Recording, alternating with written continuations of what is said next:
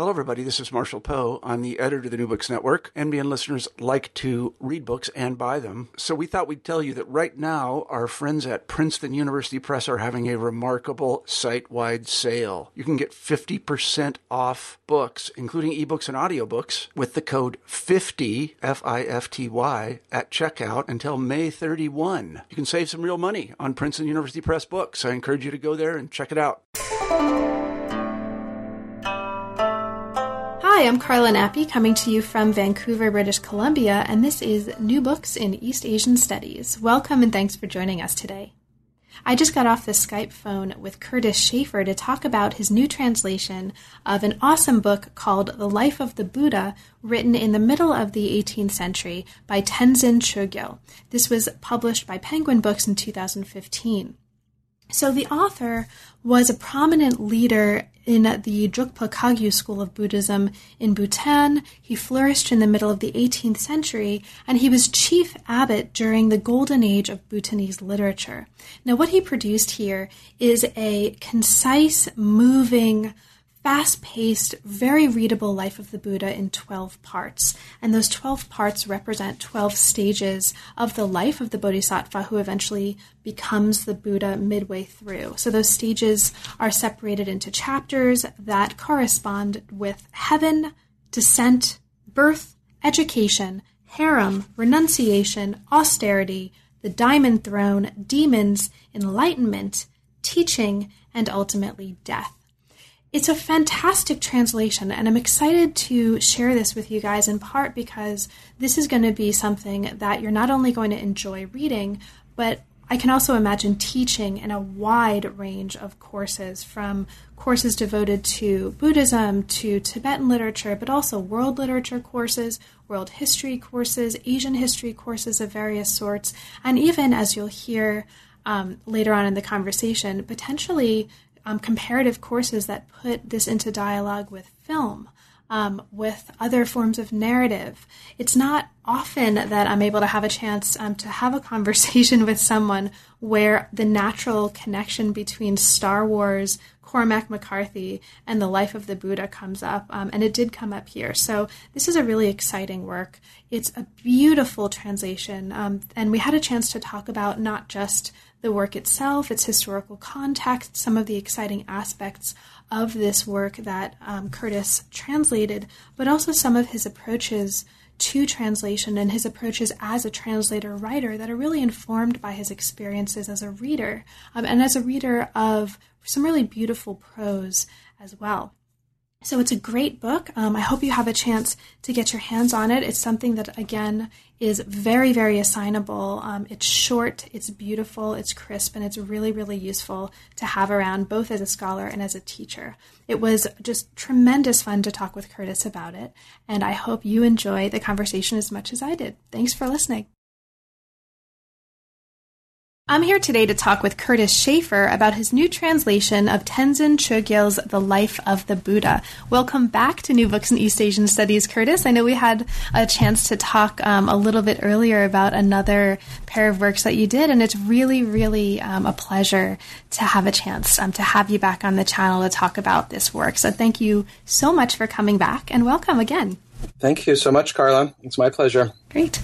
So, Curtis, we talked a little bit in our previous interview about your background and how you came to work on Tibetan studies, but for listeners who haven't yet had a chance to encounter that interview, can you give us a brief recap of what brought you to work on the broader field that this book today is part of for you? Sure. It was two things that brought me to Tibetan studies. One was travel in India and the Himalayas, and the second was the study of the classical Tibetan language and Sanskrit as well. I traveled early with my now wife in my very early 20s, as many people do in Asia, and was struck by the dynamism of Tibetan culture in its diaspora setting in India, and that led to me starting to take classes, university classes in classical Tibetan and spoken Tibetan, and I fell in love with the language. I fell in love in particular with the classical language, and that led me to just fall in love with scholarship, I guess what you might call philological scholarship, broadly speaking. Great. And that was it. So the book that we're talking about is a translation of Tenzin Chogyal's The Life of the Buddha, or as the title is more fully rendered here in the introduction, The Life of the Lord Victor Shakyamuni, Ornament of 1,000 Lamps for the Fortunate Aeon. And this was a work that was composed in the middle of the 18th century. So we'll talk about the larger context in which to situate the author and to situate this work.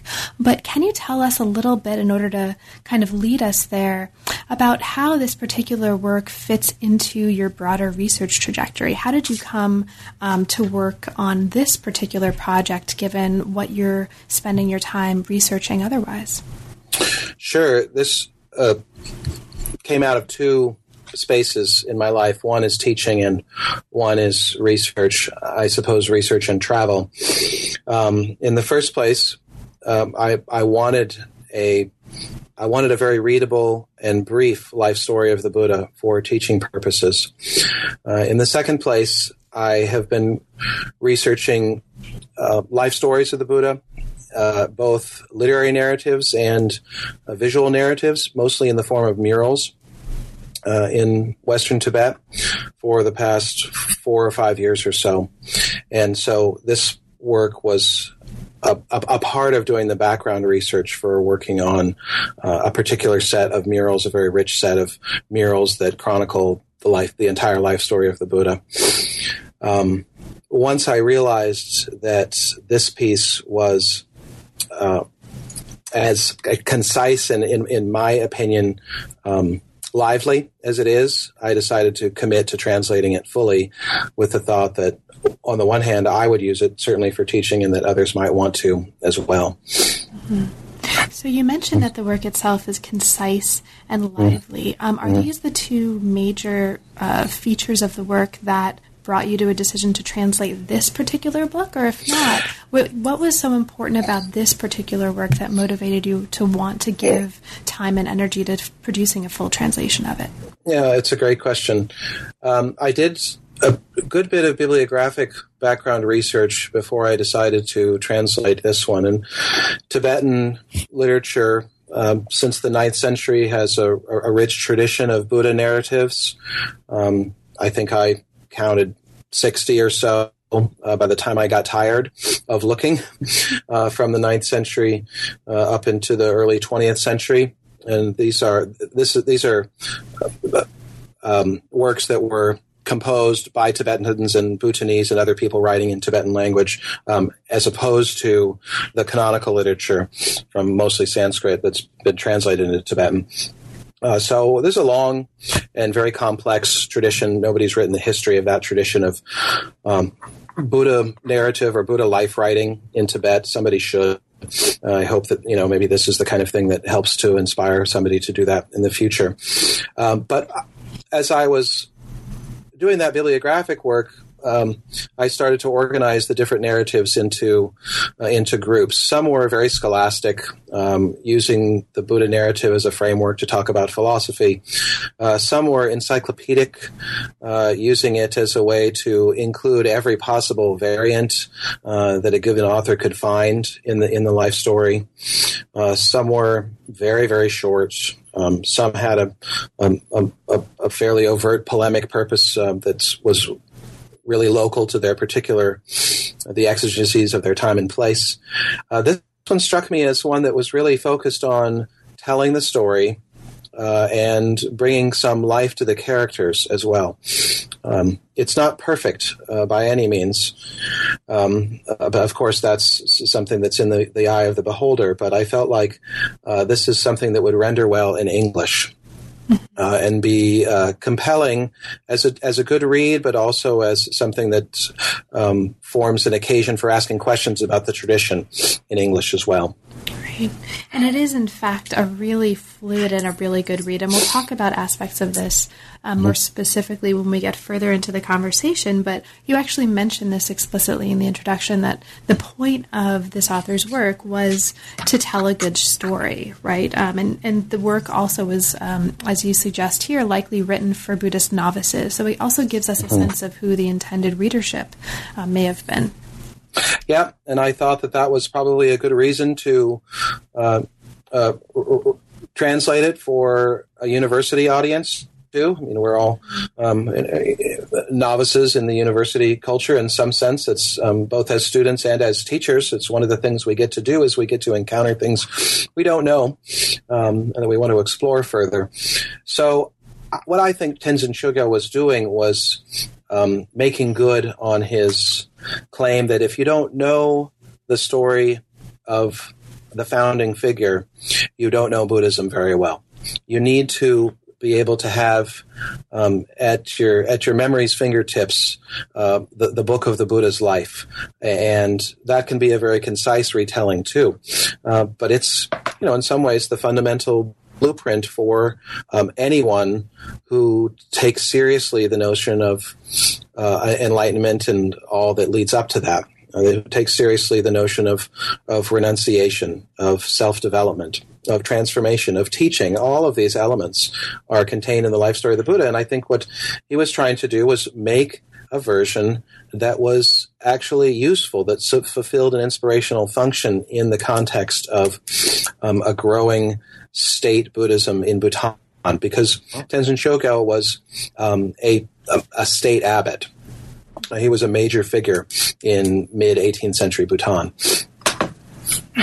Can you talk a little bit more about him? Because before we get to this life of the Buddha and the way that it provides a kind of blueprint, as you describe, let's talk a little bit about the life of the author. What do we need to understand about him in order to contextualize this work in a way that you think is befitting the translation itself? So basically, who is he in the way that we need to understand in order to appreciate what you've done here in the book?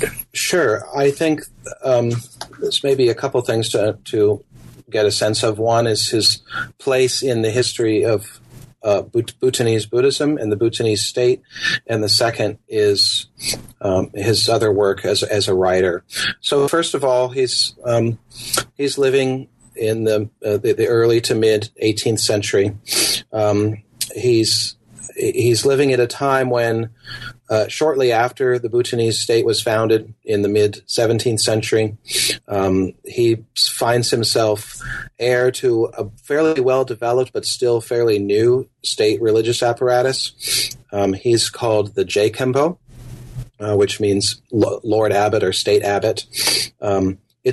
It's a state built around a particular school, the Drukpa school of Tibetan Buddhism. This is a school that's existing in a competitive environment, especially with the Nyingma school, another school of Tibetan Buddhism that was extremely important in the history of Bhutanese Buddhism. But monasteries and political centers grew hand in hand, and monastics were in many cases the political leaders and administrators as well. So when we look at a book like this, we're looking at a book that's the story of a founding figure that might well have been in the hands of someone who was going to be, a regional state administrator or even a major political leader in mid-18th century Bhutan.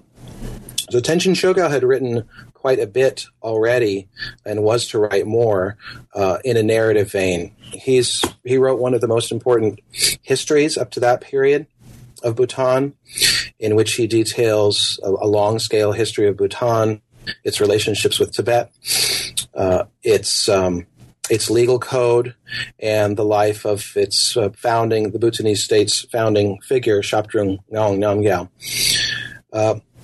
He is also, I think he's probably very well read, Tenzin Chogyal, and there were Buddha narratives written before him. Probably the largest Buddha narrative written in Tibetan was written by a Tibetan in exile, and Tsang Khenchen, the great scholar from the Tsang region of western Tibet, was exiled in Bhutan. But his work is just so unwieldy. Somebody needs to do some work on it sometime, but it's not the kind of thing you'd put first on your list to translate into English, I don't think, because it reads like an encyclopedia of Buddha lore and Buddha literature and problems in Buddhology. And so my sense is that probably Tenzin Chogyal knew this work well and said, I don't need to repeat that. I need to do something else, and I need to make something small. Now, the other thing that Tenzin Chogyal did was he wrote narrative. He wrote narrative about Indian characters, and he wrote biographies too. So pretty much he was a biographer and a narrative writer for the better part of his life. He wrote a little bit of ritual, but no philosophy to speak of. The other thing that's related to his life of the Buddha is his life stories of the 16 Arhats, which are, of course, famous throughout the Tibetan Plateau and throughout East Asia. And they're also very important, iconic figures in Bhutanese Buddhism as well. And I've included one of those stories, what he places as the first of the stories, as an appendix to his life story of the Buddha, which is the story of Rahula, the Buddha's son, because he figures in a way that we can talk about into the life story proper of the Buddha. That's right. Thank you.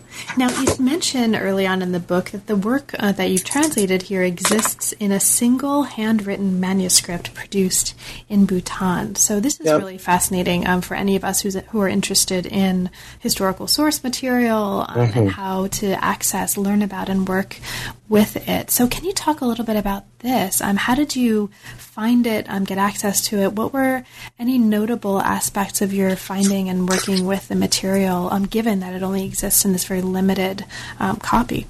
Sure. Okay. So there is a single manuscript witness that we know about. A facsimile of this manuscript was published in it was in the late 70s, I think, if I can give you the correct date. 1970. So in the 1960s and 70s, a scholar of Tibetan literature named Gene Smith was instrumental in helping to publish facsimile prints of rare manuscripts and woodblock prints in Tibetan language. And this was one of those.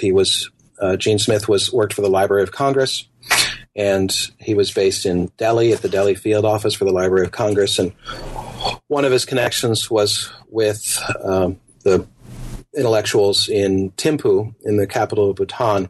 And so this facsimile that was printed and then distributed out to really only a handful of libraries in Europe and North America was most likely a facsimile of a manuscript that exists in Thimphu, or for a while it existed in Thimphu. So I've never seen the original manuscript. I've only seen a facsimile. It's a nice, easy to read facsimile. It's a very nicely crafted manuscript that copies well, so to speak. I will say that we will probably have good digital images of the original manuscripts sometime soon, because like many other Buddhist places, there's a great deal of digital conservation going on in Bhutan. So there are major efforts underway right now to digitally preserve manuscripts, and thereby allowing these collections of manuscripts to exist in their original locations, to exist in their home institutions, not just in a state library in a place like Thimphu, the capital of Bhutan, but in the thousands of temples that are distributed throughout Bhutan as well. So that's a good thing. So eventually, somebody who wants to do more work on this will be able to see at least a nice digital image of the manuscript. Fantastic. Thank you. So the structure of the work, as you've mentioned a little bit before, takes the form of a life of the Buddha. And this is a very particularly structured life of the Buddha. The form is in the shape of 12 major life episodes that collectively provide what you call a blueprint for an ideal Buddhist life. Now, this is a form that was not originated with Tenzin Chogyal. This is something that that existed before he took on this blueprint. And so, or he took on this structure. And so for listeners who are particularly interested in this way of thinking about and working with narrative structure, can you talk a little bit about this 12-part structure for a life of the Buddha? What's important for us to know about this, and is there anything about this particular structure that provided any special challenges or was interesting in any particular ways for you structurally as a translator? Yeah, great. Thank you. It's a common structure, this 12-act structure in Tibetan Buddhist literature, going back to at least the 12th century. Tibetans argue about the origins and sources of this particular set of acts. There's a famous in Tibet, a famous poem which I also include here. It's attributed to the classical Buddhist thinker Nagarjuna, Indian Buddhist thinker. So hardliners will argue that this truly is the work of Nagarjuna, and so this 12-act structure has classical Indian roots. Others suggest that it was actually the work of a Tibetan that was writing in the early 12th century. Others who were a little bit more, let's say, historiographically conservative or modest, you might say, suggest that we see seeds of this 12-act form in works like the Ratnagotri Vibhaga, the famous Indian treatise on Buddha nature. But for whatever the sources, it took off in Tibet, and it became the way to express the life of the Buddha. I would say, so it moves from his penultimate birth in Tushita heaven to his descent onto earth, his birth, his education, his life in the harem, his renunciation, his austerities, his walk to Bodh Gaya, the site of the enlightenment, his battle with demons, the demon Mara in particular, his enlightenment, his teaching, and his death. One of the reasons that the Tibetans liked this form is that it included what some major Indian sources did not, and that's namely his death. So the Lalitavistara Sutra, which was well known to Tibetans and well loved, does not include the episode of his death. So they needed something to do with that.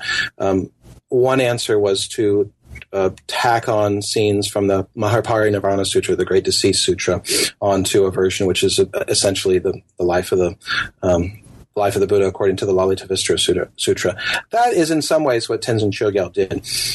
As a translator, I would say one of the challenges of working on a work that has such a formal structure is to look for ways that you can breathe a life that is maybe more fluid, breathe life and energy into the narrative that's more fluid than the structure might at first sight allow. So I found that kind of a challenge. I knew I was going to be working within this formal structure, which was very common in Tibet, but I also wanted to give some sense of the narrative as being more complex in terms of its emotional relationships and its the moves it makes to move the Buddha's life forward, to move the plot forward, to suggest causality in his life that transcend or maybe work below this 12-act structure. So that was a challenge. I don't know if I actually was able to pull that off, but I actually I imagine that Tenzin Chogyal was also working within that structure to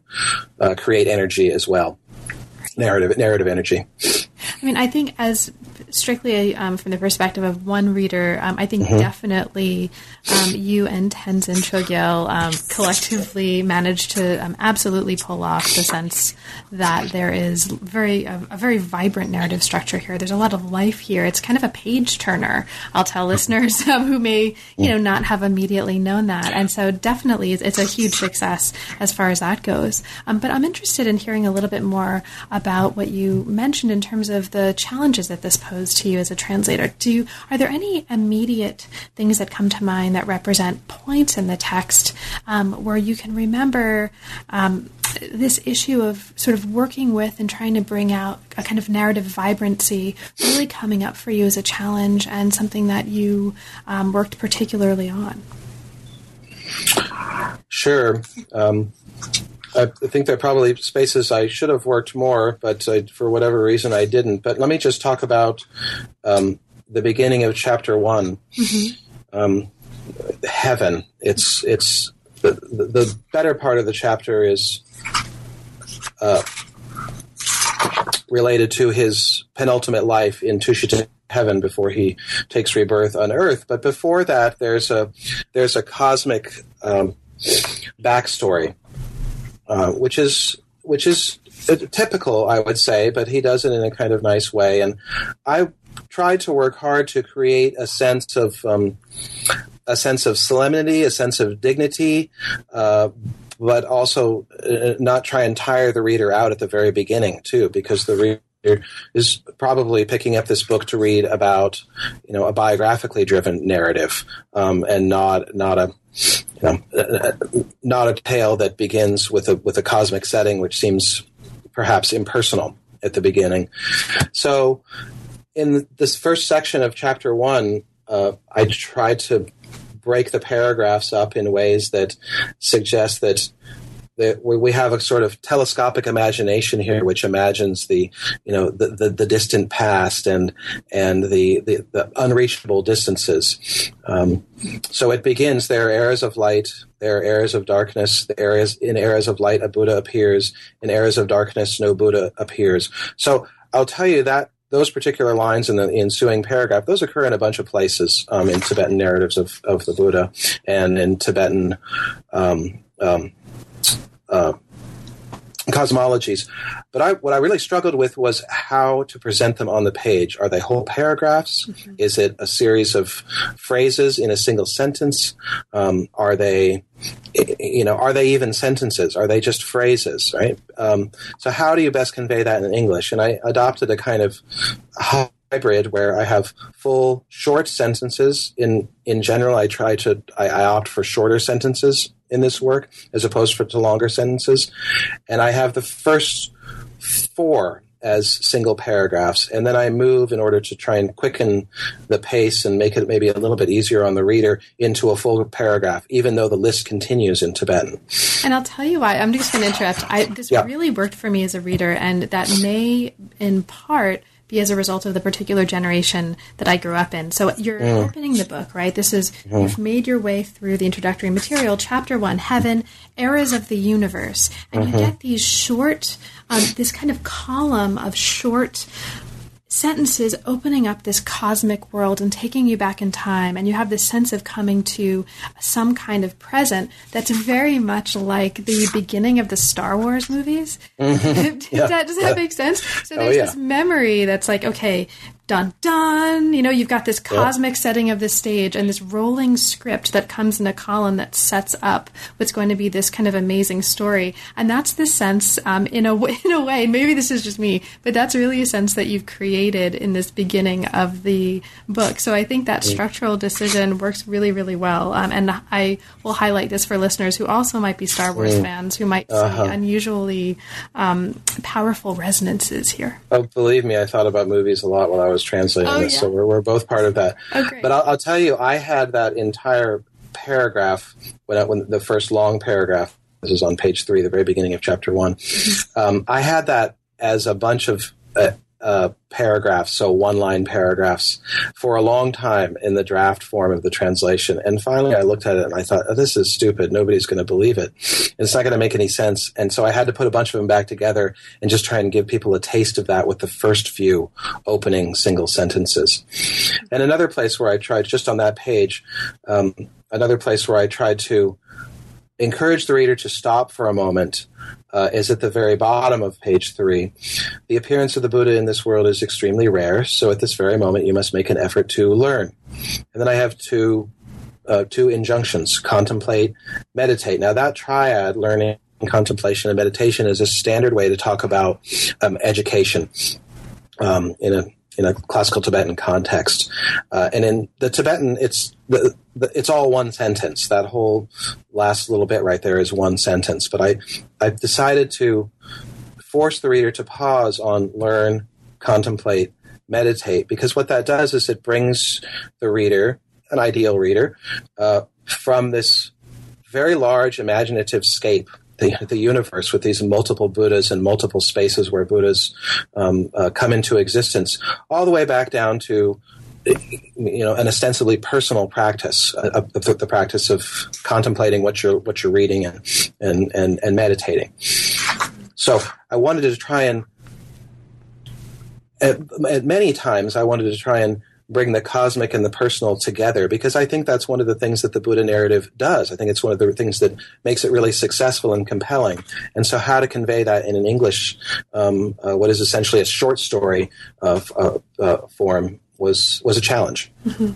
Now that works really well for all the reasons that you mentioned, but also because, the reader comes to the end of that first page. At this very moment, you must make an effort to learn, contemplate, meditate, and then you transition into, now living beings are like the sky, they're limitless, and you have this sense of movement that's really fluid from you, the reader, to human beings, and then understanding the Buddha was a human being, right, which is really important. So there's this web and there's this fabric that comes out of this decision to narrativize and translate in this way that really weaves together from the very first pages, you, the reader, Buddha, the figure, and human beings collectively in a way that I think really works. And that my desire to try and capture in translation what you've just described, I mean, it came out of reading, but it also came out of viewing too. I mean, one of the inspirations in both a positive and a negative sense for deciding to go ahead and translate this and try and get it published was seeing David Grubin's PBS biopic on the Buddha, simply called The Buddha. And it was one of those moments where it struck me that the Buddha narrative is the subject of contemporary secular conversation, and people can psychologize them. They can do all sorts of things, right? The Buddha narrative is very good to work with in any number of modes. But one of the things that I missed in the Grubin version, if you will, of the life of the Buddha, and that documentary, it's a very nice, but it's really driven by interviews with a number of people, a number of contemporary artists and some historians and literature types.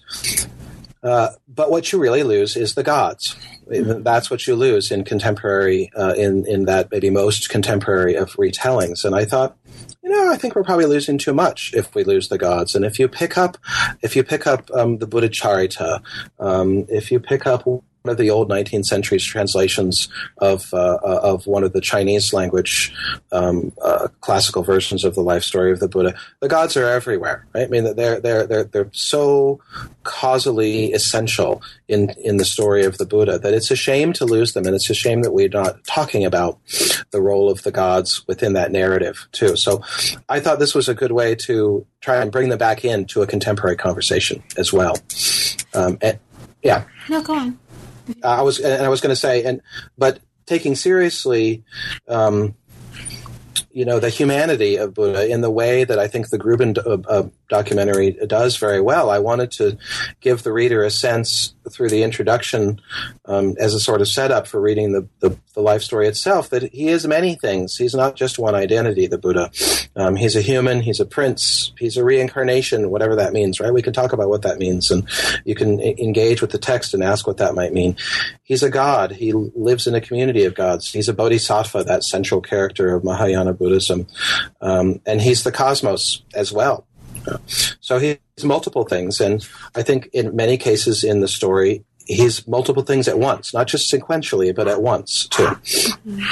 Let's talk a little bit more about the gods, because I know this is a really, really important part of the story throughout the translation, and it's there from the very beginning, right? He's, as you mentioned in chapter 1, in heaven, he's spending his penultimate life teaching the gods. He's appointing the future Buddha Maitreya to continue teaching the gods after he leaves. He leaves heaven. He takes form in chapter 2 as a human child in in an Indian queen, Mahamaya.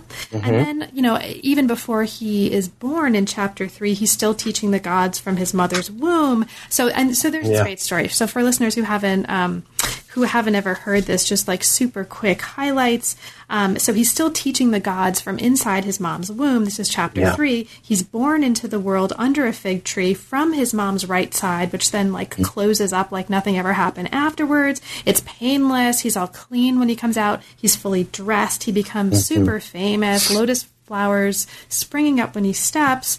Mom understands that he's going to be leaving, and she dies of a broken heart, etc. 32 nursemaids take care of him. There's lots of stuff going on, and this is just in chapter 3. So the biography takes us through his education, his eventual finding a wife, his frolicking with lots of women, and then we come to chapter 6. And this is where he plots a daring escape from the palace in order to renounce the pleasures of the senses and refuse to fulfill what had been obligations as a prince. And his dad tries to stop him here, and the gods intervene. Okay, so this is sort of halfway through, and here we get this transformative point in the narrative. And even here, halfway through, the gods have been present in this story almost all the way through at this point. So this is, and this continues to be the case for the second half of the book as well. So this is just to give listeners a super brief sense of, when you say that the gods are important here, it really runs through the entire fabric of the work. And it's really, at least from my perspective, done in a way that integrates them into the story, and that really shows that they are inseparable from what's happening in the other realms, right? It's not just there are people up there in heaven, there are people down here, huge separation. That's just not the way it reads. So this is all a very lengthy run-up to kind of just open the door for you to talk a little bit more about the gods and their importance here, insofar as you felt you wanted to bring them out in this story as a translator. Yeah, thank you. I think one of the main human experiences that the gods evoke, let's say, in the story is memory.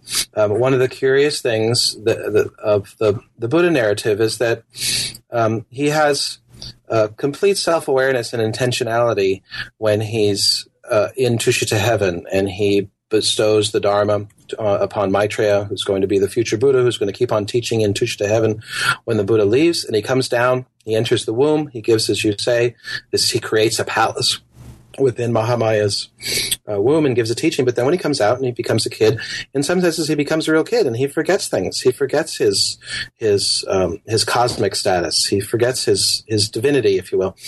And the gods are there to remind him that he has some other purpose in life, that he has some purpose that transcends what's happening right now. And they do this in fairly straightforward ways by, appearing and reciting verses to him. They do this through subterfuge, you might say, putting people under a spell. They do this through music, really interestingly. In the chapter that you ended with, the chapter 6, the Renunciation, they sing him a song. And the song is not theirs. They're hiding behind the scenes, and they're speaking through music that his harem is playing for him. I think that's a really powerful scene. And so, right, if you're going to take this story into a modern setting, which people inevitably will, you're going to psychologize this story, right? What does this tell us about human emotion, human psychology, human sense of self-development and ethical development, in the sense that we understand it now and can speak about it in public settings now?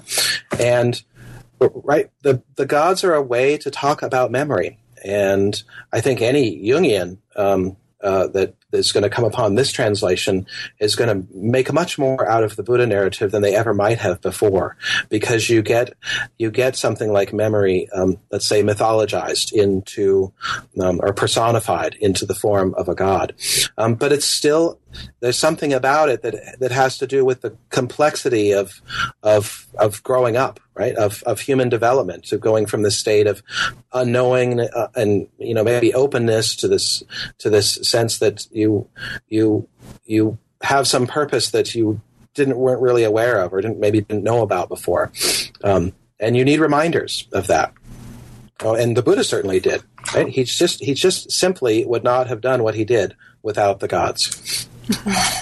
Now, we sort of ended at chapter 6, right? Mm-hmm. This is chapter 6, Renunciation. Yeah. But there are several more chapters left, right? And the gods continue to come up throughout these chapters. I'm not going to talk about them in any detail, but there's one in particular that's really striking and I think really important. So we'll work our way there. So we have austerity, we have the diamond throne, we have demons, and this is his epic battle with Mara and his army. We have enlightenment, chapter 10, teaching, chapter 11, and then a chapter that you emphasize the importance of early on in our conversation, and that's chapter 12, death.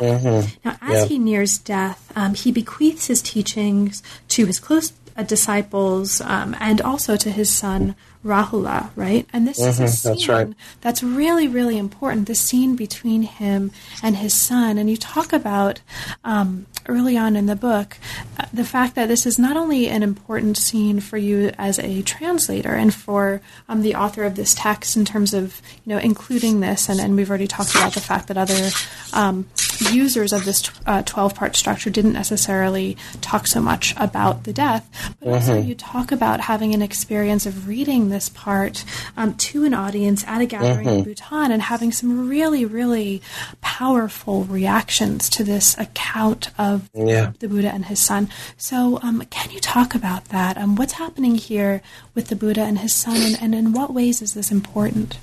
Sure. I think a key relationship in the death scenes of the Buddha throughout most of the literature is his relationship with Ananda, his disciple, who fails to ask him to remain among the living as a human, and he eventually ends up entrusting the Dharma to Ananda. What Tenzin Chogyal does is he pulls from another source. It's a source that I did not know very well before I started translating this. He does not name his source, but it's obvious what it is. And it's a sutra, a Mahayana sutra called the White Lotus of Compassion, which was available in Tibetan translation, easily accessible for Tenzin Chogyal. And in this version of the story, Ananda is there, but the real action is with the Buddha's son, Rahula. Buddha's son has become a disciple, but he realizes at the Buddha's death that he's going to be losing his father too. And he becomes very scared and emotionally distraught. And he runs into a series of celestial realms. And in each realm, the deity or Buddha there says, that's your father dying. It's also your teacher. If you don't go and see his death, you're going to regret it. You're going to miss him terribly and you're going to regret it. And so you need to go back. And he decides that they're right, and he goes back, and they have a parting, which is simultaneously the parting of father and son and teacher and disciple. So I thought this was powerful and interesting from the perspective of Buddhist literary history. So I presented it in Bhutan several years ago when I was working on this, because I thought it was a kind of an interesting little point, a kind of unique point that Tenzin Chogyal brought to the Buddha narrative. And at the end of it, I didn't get the reaction I expected because a woman came up to me and she was in tears. And she had come to this international conference from Malaysia, and she said, while you were reading your translation, I realized I am Rahula and my father is the Buddha, and he's in a hospice at this very moment while I'm at this conference. And I was really conflicted about coming here.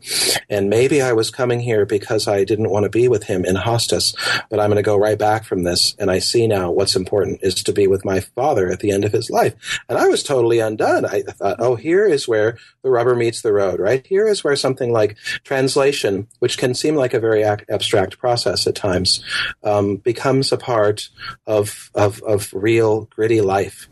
And here's a way where something like translation can actually become a part of tradition itself too, because this was right. Here's tradition in its messy living reality, right? A woman trying to make sense of what she's going through with her father in a relationship to a narrative of the founder. And she found a new part of that narrative, which spoke to her present experience. So I thought that was powerful. And it just goes to my takeaway from that is that I wanted to work on the rest of the translation with care, because I would never know what particular episode might impact somebody who's reading it and how it might impact them. Yeah. It's amazing. I mean, it's an amazing story, and it's an amazing part of the book. And I think one of the things that makes it so powerful, and perhaps, this is just me speaking from the particular point in life where I'm at right now as a reader. Yeah. This is a fundamental kind of experience, getting to a point where you're losing your parents, right? And sort of feeling yourself running away from and not wanting to face that reality. It's so beautifully conveyed in this part of the book, and it just takes it. It's not the case that any of this book reads as just something academic, but it really is one of the moments that for me was extraordinarily powerful as just a human story. At that point, this could be about anything, and it's just the power of that narrative to just touch other human beings. It's just amazing. So thank you for that. So I'm getting a little verklempt here. So to pull back into it. I understand. So one of the things that happens in this 12th chapter of the book is something that also recurs in some of the others, and that's the use of dialogue. And this is something that before we started recording, we were talking a little bit about. You mentioned earlier on, again, before the interview, that dialogue and dealing with dialogue was one of the elements of dealing with this text from the perspective of a translator that was particularly interesting for you. So would you want to talk about that a little bit? Sure. I wanted the characters to come to life to the extent that they could. And I thought the way that that's going to happen is that I'm going to bring out the dialogue. I'm going to bring out the first person speech, and I'm going to really front that. Now, I'm not a fiction writer. And what I tried to do in this is model what I thought were good practices in novels, in contemporary novels. I'll tell you a real literary hero of mine is Cormac McCarthy. Who I did not try to emulate in any way. Can I tell you though? I'm going to interrupt you because I just taught, and I try not to interrupt, but I'm going to do it right now because I just taught The Road in class, and I'm now realizing that the short sentence structures in The Road. Right? There's something spare and really powerful about that language that now that you mentioned that you're a fan of Cormac McCarthy, I totally can see that in your own sentences, and that's high praise. So anyway, that makes perfect sense for me. Well, good. That's nice to hear. Sorry to interrupt. So I think the brevity of the sentences, right? If I had an option, I would err on the side of a short sentence or breaking a passage of first-person voice into multiple sentences. And, I mean, what McCarthy does is so amazing. He doesn't typically use quote marks. So you know that it's a particular person speaking through context. He also very often, like many novelists, but I think he really pushes it to an extreme, he gets rid of the naming the speaker, either at the beginning, middle, or end of the sentence. I didn't think I could get away with that, partially because, I'm not constructing my own narrative in this. I'm trying to render somebody else's narrative, and I think it would introduce unnecessary ambiguity to that. But I will tell you, I worked hard at trying to put the I'm sure there's a word for this, but the declaration of the speaker, right? Who's speaking a particular piece of dialogue, either in the middle of the sentence. And yet, comma, he thought, no certainty will come from this process, or at the very end, this too will not lead from suffering, he thought, rather than at the beginning.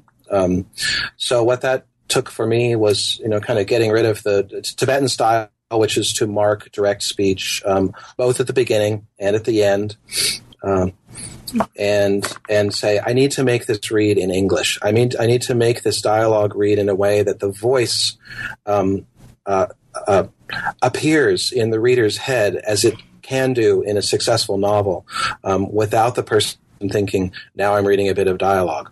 And so that was the goal. And I think probably sometimes that's achieved and sometimes it's not. But I think when you're translating a narrative, even if there is if there are at times big doses of doctrine or verse, which there are in this verse at least, that you need to work for a particular contemporary narrative voice. McCarthy, fathers and sons, too. Now that you're saying I kind of want to teach these together now. Together. That's right. Kind of want to teach it. That would be awesome. That's right. Mm-hmm. So, sorry, go on. I was going to say, one of the things I do, I've taught this as a draft translation, and it just came out in February, so I'm actually teaching it for the first time as a printed book now in summer school. But I teach this book with film a lot because I have a course called Buddhism in Fiction, Buddhism in Film, where the conceit of the course is that we're looking for the Buddha narrative within a number of films. At any rate, there's a lot of loss in those films and familial relations as well. So if not fathers and sons. What are some of the other contexts in which you might suggest or could ideally imagine teaching this book within? Obviously, or I'll just say it straight up for listeners in case it's not obvious already, this is an amazing teaching resource. It's affordable. It can be used, I think, in any number of undergraduate and graduate courses, and there's just huge possibilities for using this to teach. But for you, what are some of the most promising or some of the most maybe surprising ways that you can imagine using this to teach in a classroom? Well, I think an obvious one is in a course dedicated to Buddhism, an introduction to Buddhism. It makes a great addition to a doctrinal survey and to an historical survey. It gives students a narrative to work with as they move through different times and places and ideas in Buddhism. Mm-hmm. I think it works well if you're it would be great for a comparative Buddha course. To me, that would be an upper level undergraduate course, because there's a lot of variety and great variation and creativity if you move from Sri Lanka to South Asia to Tibet to East Asia. Mm-hmm. So there's a course that I think it's a sort of natural for. I think maybe what you were suggesting or implying is that this is the kind of work that could work in a world literature course as well. Absolutely. If you wanted something that was a part of a particular tradition, but that because of let's say the generic, I use that in a positive sense, to the generic nature of the narrative, it's highly amenable to comparison. Mm-hmm. And for you, you mentioned just a little bit earlier that you've actually taught draft versions of this before. Mm-hmm. When you've taught these draft versions of the text before, are there moments or elements of the text that students in your experience have particularly strongly responded to?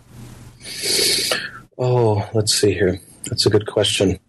I would say the Rahula story is a big one, and there's scenes that are not, I would say, directly related to this work as a translation, but to the Buddha story in general. Everybody loves the bowl scene for some reason. When he makes a vow and he says, if I don't, if I'm going to become enlightened, may the bowl rise up, go up river. And people love that scene for some reason. This one, if I had a regret about this one, it's that the battle with Mara is not very detailed. There are other places to go to for more detailed battles with Mara. So you don't get that epic battle. You don't get Rama and Sita. You don't get Rama battling Ravana, which is too bad. I tend to think students like it because it's short, right? And that's part of the reason that I translated it, because you need something that you can get a handle on, and then you can come back to it again and again and view it in a different context or with different experience or different knowledge. And that's important in classes. That's right. This is a book that we can, in good conscience, as teachers, assign to our students in a context in which we can say, okay, read it, and then go back and read it again. And there's actually time to do that before a class meeting in a week. In a book like this. That's right. In my class this summer, a student commented that she sat down Saturday morning and read it in 3 hours. So that's great. I was really heartened by that. Yeah. Now, we've talked a little bit about this in the context of teaching. We've talked about some of the challenges that it posed to you as a translator. Let's, as we come to or as we near the conclusion of our conversation, let's talk about some of your favorite moments to translate in the book. Were there any chapters or scenes or individual moments that, as a translator, you particularly enjoyed working through? And if so, why was that? Yeah, I liked the tournament as he's. This is in chapter 5, Harem, and he needs a bride. The king needs him to have a bride, and he's a little bit off-putting to the king. And finally, he says, "I think maybe I'll hold it. Maybe it needs to." We need to up the game a little bit. And it's actually Gopa's father, Shakyadandapani. Gopa becomes his wife eventually, who says, I'm potentially willing to give your son my daughter, but what does he know, really? Does he know anything that's good for statecraft? And maybe we should have a tournament to determine that. And so the various members of the Shaka clan, including the Buddha and his arch nemesis, his cousin Devadatta, all have a tournament. And I just thought that was a fun scene. It was a scene I had liked, especially in visual narrative, too. These are fun scenes. Here's just one little example on page 34. 7 days later, 500 young Shakya men and an innumerable crowd of gods and humans assembled. Gopa was offered up as a prize to be given to the winner. Whoever is victorious in swordsmanship, archery, wrestling, and the like will win her, promised the king. Now Devadatta came forth first, full of envy and pride. He walked up to an elephant as it was led in and killed it by merely striking it once with his palm. Sundarananda comes forth. Who killed that elephant? He asked. Devadatta did. So Sundarananda hoisted up the dead elephant and cast it just beyond the city gates. And then the Buddha finally comes. Now the Bodhisattva came forth. He picked the elephant up by its big toe and hurled it a full league beyond the 7 walls and the 7 moats of the city. A great trench formed where the elephant landed, and this became famous as the Elephant Trench. It's a part of a longer scene where he bests his cousins in every imaginable competition. Like writing, mathematics, long jump, swimming, running, incense making, palm reading, elephant riding, and a whole bunch of other things. Do not forget incense making. Incense making is key here, I think. That's right. This is also, this raises another potential opportunity to think about this in conversation with a more kind of global literature sort of approach. You can imagine putting this into conversation with other kinds of tournaments, right? If you think about that's right. And the suitors, and I could imagine a really cool, at least a unit of a course, if not a course itself, on this kind of scenes of tournaments. Yeah. Win the hand of the lady. That's right. And I mean, so part of what I tried to do to make it, I guess, as palatable for that kind of audience, that kind of conversation as possible, is to work with the language to make it seem somewhat august, not overdone, but mythic in a sort of august sense. So the sentence, now the Bodhisattva came forth, right? That's a part of a very long sentence in Tibetan. Tibetan loves long sentences, right? But I wanted to make it short, crisp, a sense that, right at the end of that sentence, now the Bodhisattva came forth, you know that something momentous is going to happen. You don't know what yet, but you're set up for that. Right? And in that way, I hoped to try and bring out something of the I want to say transcendent, but in a literary sense, quality of the work that makes it comparable to Norse myths, other epic, Arthurian epic literature, etc. And I think that's a worthy goal for some Buddhist literature, to bring it into conversation with those other forms of classical literature, and medieval literature. So, Curtis, there's obviously a ton of stuff in the book that we didn't have a chance to talk about. We could talk about any one of these chapters and probably spend an additional hour on it. But is there anything in particular, as we come to the close, that we didn't talk about but you'd like to mention for listeners? Well, I will say that this works well for courses on film. I think that Buddhism in film it's one of the most interesting ways to teach Buddhism.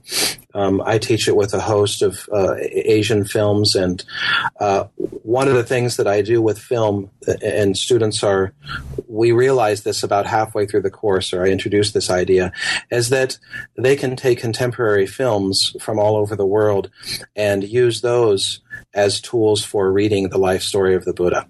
And that's a big point for them. I think when we encounter classical literature like this and we want to put it into some sort of contemporary conversation or context, we think that we have to read the contemporary through the classical.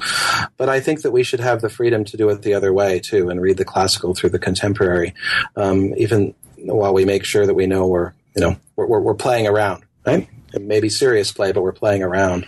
So, some of the time it's easier for students to get a sense of the emotional gravity of a particular problem in life or a particular relationship or a particular event through the vehicle of a movie. And then they can bring that back to something like the life of the Buddha and ask, right, what is it at stake with the Buddha leaving his family, leaving his wife, leaving without fully acknowledging that he has a son and how that son is going to be raised. If they can see that moment in the life through something that, because of the way it's constructed, because of its emotional valences, really makes an impact on them, then I think that they can work through how this might have been meaningful, how this story, in all its variations through 2 millennia or so, has continued to be something that's engaging for people. Star Wars, I'm telling you. And Star Wars, of course, too. That's right. Have you ever had a student who's tried to, as a final project, do a screenplay or film part of this translation? No, I've never asked anybody to do that. Coming soon. I would love somebody to do that. Yeah, so that's right. Now that the translation's out, and congratulations on another fabulous book, what's next for you? What are you currently working on? I'm working on a life story of a woman who lived in 16th century Tibet named Kuntu Zangmo. And there's a very wonderful biography of her. She is most well known as the wife of the great author of the Milarepa story, Tsangyun Heruka.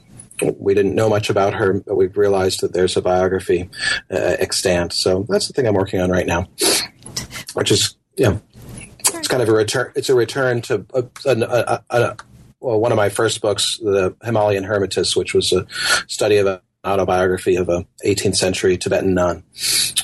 Great. Well, Curtis, best of luck on that. I'll look forward to hopefully talking with you about that as well when it's done. And thanks again for making the time. As usual, it's been a pleasure, and congratulations on a great book. Thanks so much, Carla. It's been my pleasure. You've been listening to New Books in East Asian Studies. Thanks very much for joining us, and we'll see you next time.